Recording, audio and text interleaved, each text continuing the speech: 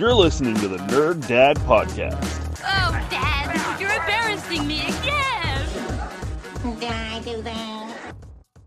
Hello, and thanks for tuning in. I am that Nerd Dad, Joe Williams, and I appreciate you stopping by for a short 5, 10, 15-minute visit. Man, I'm still... Old habits die hard. It really should be 15, 20-minute visit at this point. So if you're a regular listener of the podcast, I appreciate you bearing with me for the last couple weeks.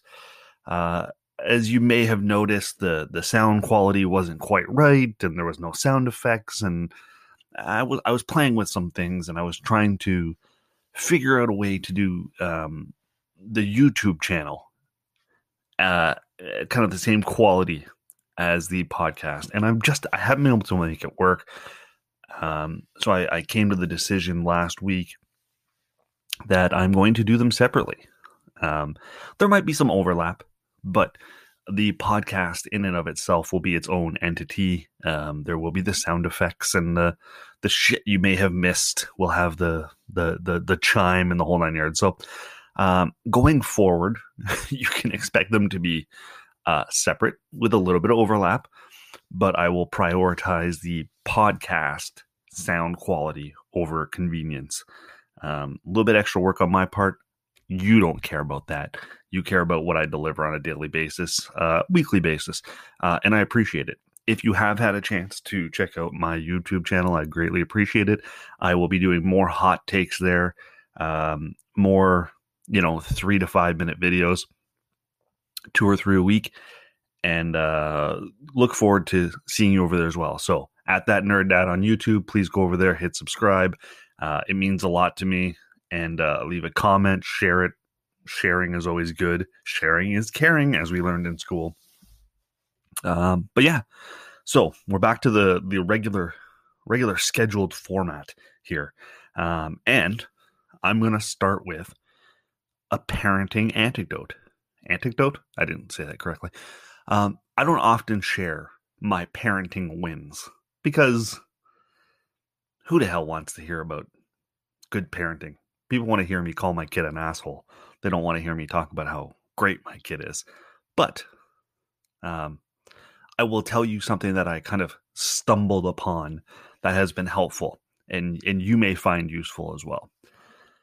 So my 5-year-old, he's not a socially keen individual, and he definitely fights with his 2-year-old brother, as brothers do. But I also know that he likes his space. He has a hard time kind of processing some emotions sometimes. And anyways, a few weeks ago, 2 and 5 were fighting, and I saw 5 hit 2. And after I gave him the very stern speech about how you cannot hit, you have to use words, and et cetera, et cetera, et cetera, I said to him, I'm like, look, if you need to go upstairs to your room, you can. Go for it. That's your space. If you want to fill a bucket with toys and take it upstairs and go play in your room by yourself, you can. I'm not going to stop you. In fact, I'll help you pack up some toys if you want to do that. And man, did he love that idea. He was like, yeah, okay, yeah, absolutely. So we put together a little bucket of toys. He went upstairs, and ever since that day, he refers to that as his quiet time. So typically on Saturday, Sunday morning, usually around 10 a.m., after they've been together for about 4 hours, he will look at me and say, Dad, can I have my quiet time? And I'll say, sure, buddy, just whatever, do you need me to help you get some toys? And now he's so independent. He says, no, it's okay. He just packs up whatever he wants to pack up and go upstairs for 30 minutes, an hour. And then he makes his way back down.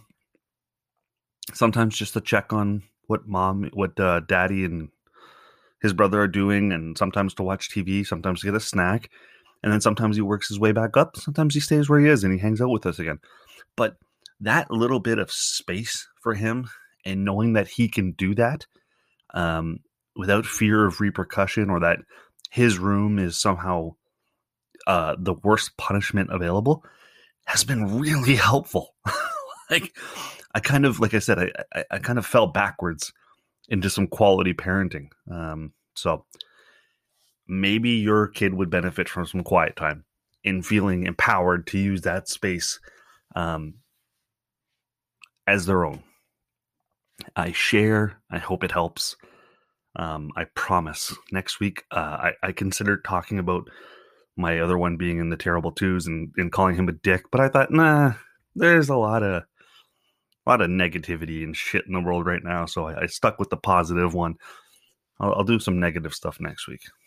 I promise.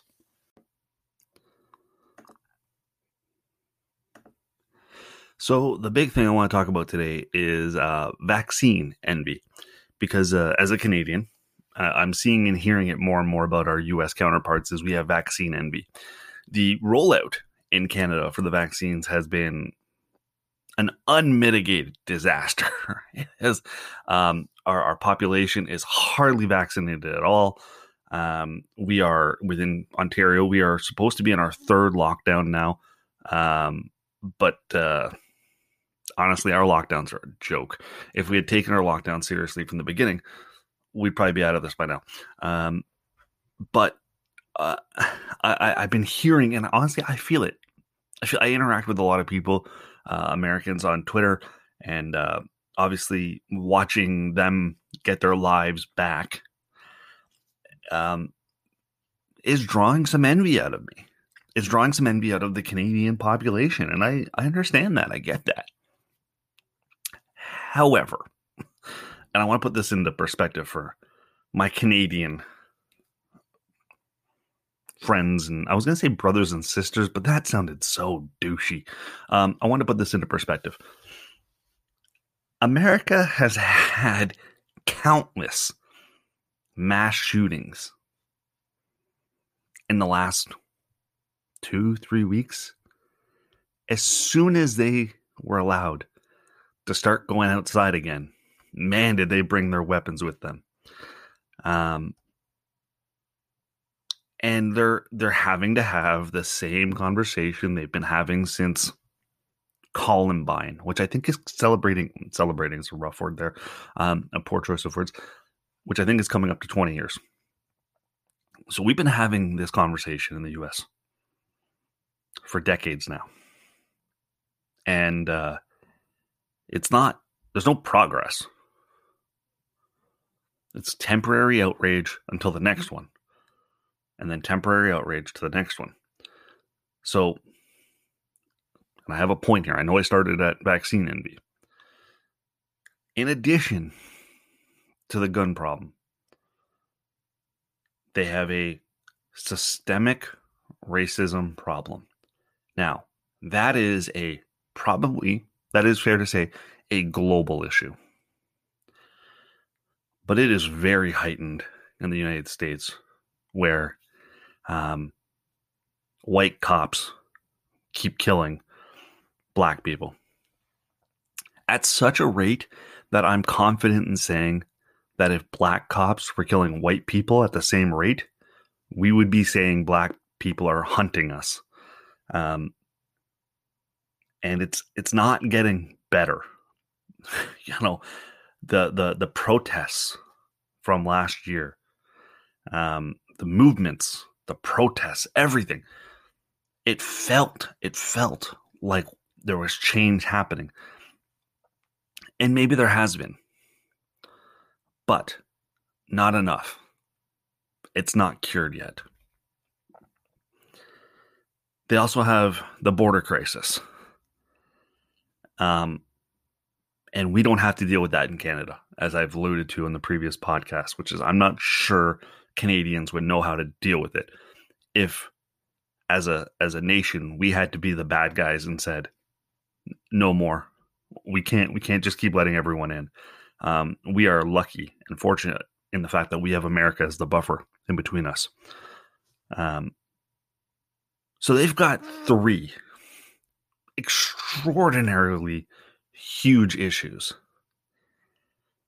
that are still going to be there long after I get my vaccine.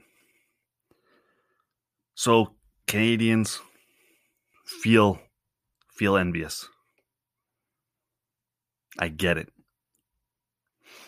But accept the fact that they've got it a lot worse than we do.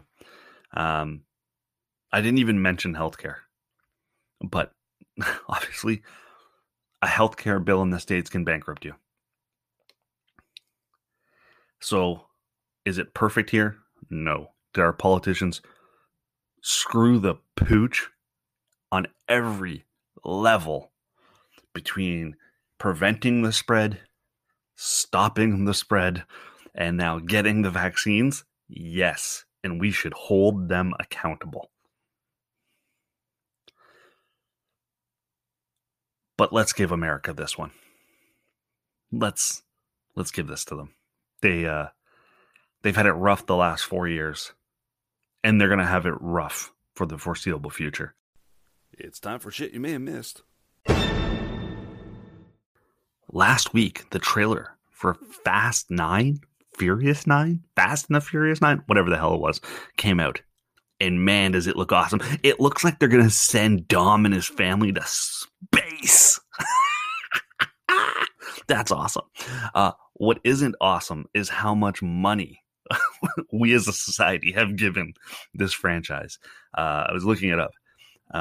There has been 9 movies so far. And I know I just said the Furious 9 or whatever the hell it's called, but that's because I'm also including the Hobbs and Shaw movie, which was the spinoff. Anyways, as a society, we have given these 9 movies $5.8 billion over the course of the last 20 years. $5 billion. That's my money. That's your money going to produce these. Now, don't get me wrong. They're masterpieces. They are the quintessential summer blockbuster. Insane stunts, terrible dialogue. It's all about family. Vin Diesel's basically a modern day Stallone without the Academy Award. It's amazing. $5 billion. Let that simmer. $5 billion.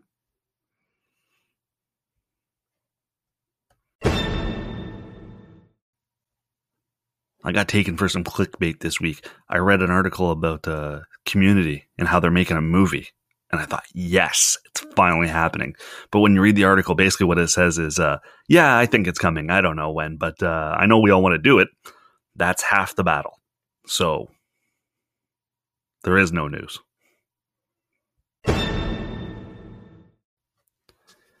And finally, in Spider-Man news, Alfred Molina confirms he'll return as Doc Ock in Spider-Man No Way Home.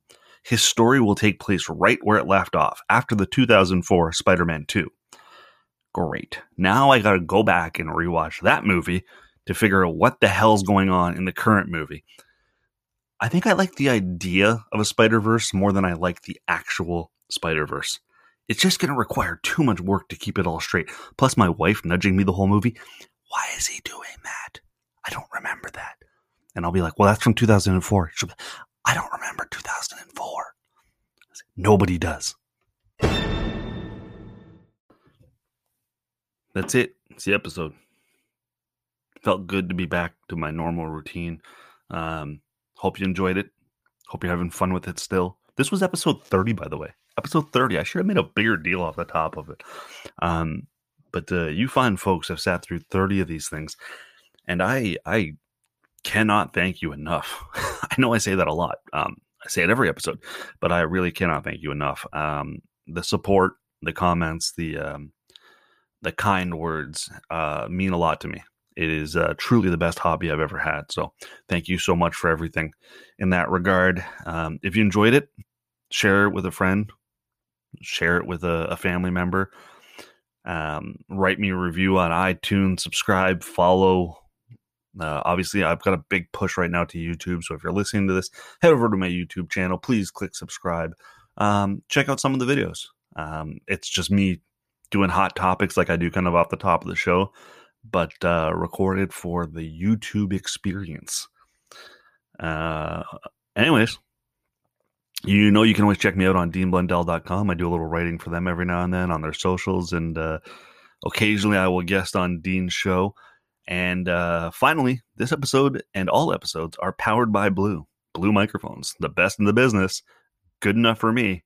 Way too good for me, in fact.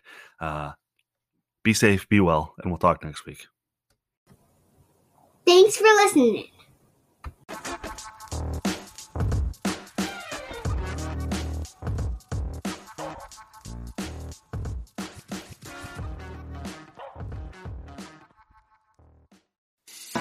I'm Matt Kundle, host of the Sound Off Podcast, the show about podcast and broadcast. Since 2016, we've been speaking with amazing people who have populated your ears for decades. Legendary broadcasters, research wizards, talent experts, podcasters, voice talent. Almost 400 stories, all for free. Subscribe or follow the Sound Off Podcast on Apple Podcasts, Spotify, Amazon Music, or at soundoffpodcast.com. It is your favorite girl. That's right. It's the Allie Mars, the one and the only. Everyone else just ain't me. I am the host of Welcome to Mars, a lifestyle podcast where nothing is off the table. I have come a long way from sex and dating and have transformed the new vibe to all things lifestyle. We still talk sex, but I'm more interested in the journey, where people have come from, how they made it, and where they're going. Subscribe or follow to a brand new look and a brand new era. Welcome to Mars. Subscribe or follow on Apple, Spotify, Google, or at thealliemars.com. Because even with the new look, I'm still that same bitch you love to hate.